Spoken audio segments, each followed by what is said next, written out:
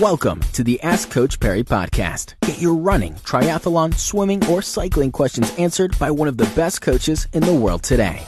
Into yet another edition of the Ask Coach Perry podcast. Lindsay Perry with us once again. Lindsay, question in today from Val Opperman. Val's asking about gear and specifically about compression socks. We've spoken about it before here on the podcast, but the jury, I think, is still out. A lot of people swear by them. A lot of people think they snake oil and they're absolutely rubbish. What's the deal? Compression socks or not, and what's the latest scientific evidence relating to the benefits of using them? You left out the third category. There's that category of hardcore runner that when they see someone wearing compression socks, only one thing goes through their mind. And what's that oak is not beating me. So I actually had a funny story. I had a friend who was supposed to jog a marathon, and I said, what happened? And that's exactly what he said. I saw a guy in compression socks, and that oak was not going to beat me. So look, from a scientific point of view, the research that they've shown, there's certainly a positive signs that compression helps to reduce the early onset of inflammation, which means that it certainly reduces the pain while running. So a lot of people report that they're not nearly as sore if they run longer distances wearing compression socks. There's also evidence which shows that the post-exercise pain is not as bad if you are using compression socks. It's supposed to also help with circulation, but I haven't seen too much of that in the research, so I won't comment too much about that. As I always say to people, though, it does come with a warning. If you are susceptible to something called compartment pressure syndrome, or if when you run you do tend to experience quite tight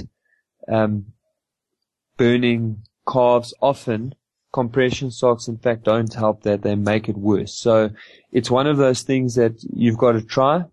If it feels good and it's working for you, then roll with it. As a recovery modality, there is some evidence from some Japanese researchers that shows that if we stunt the inflammation process too much, that it's actually slowing down our long-term improvement, our short-term improvements, because the reaction of our body to repair some of that damage, in fact, makes us stronger and better able to participate or to improve going into the future.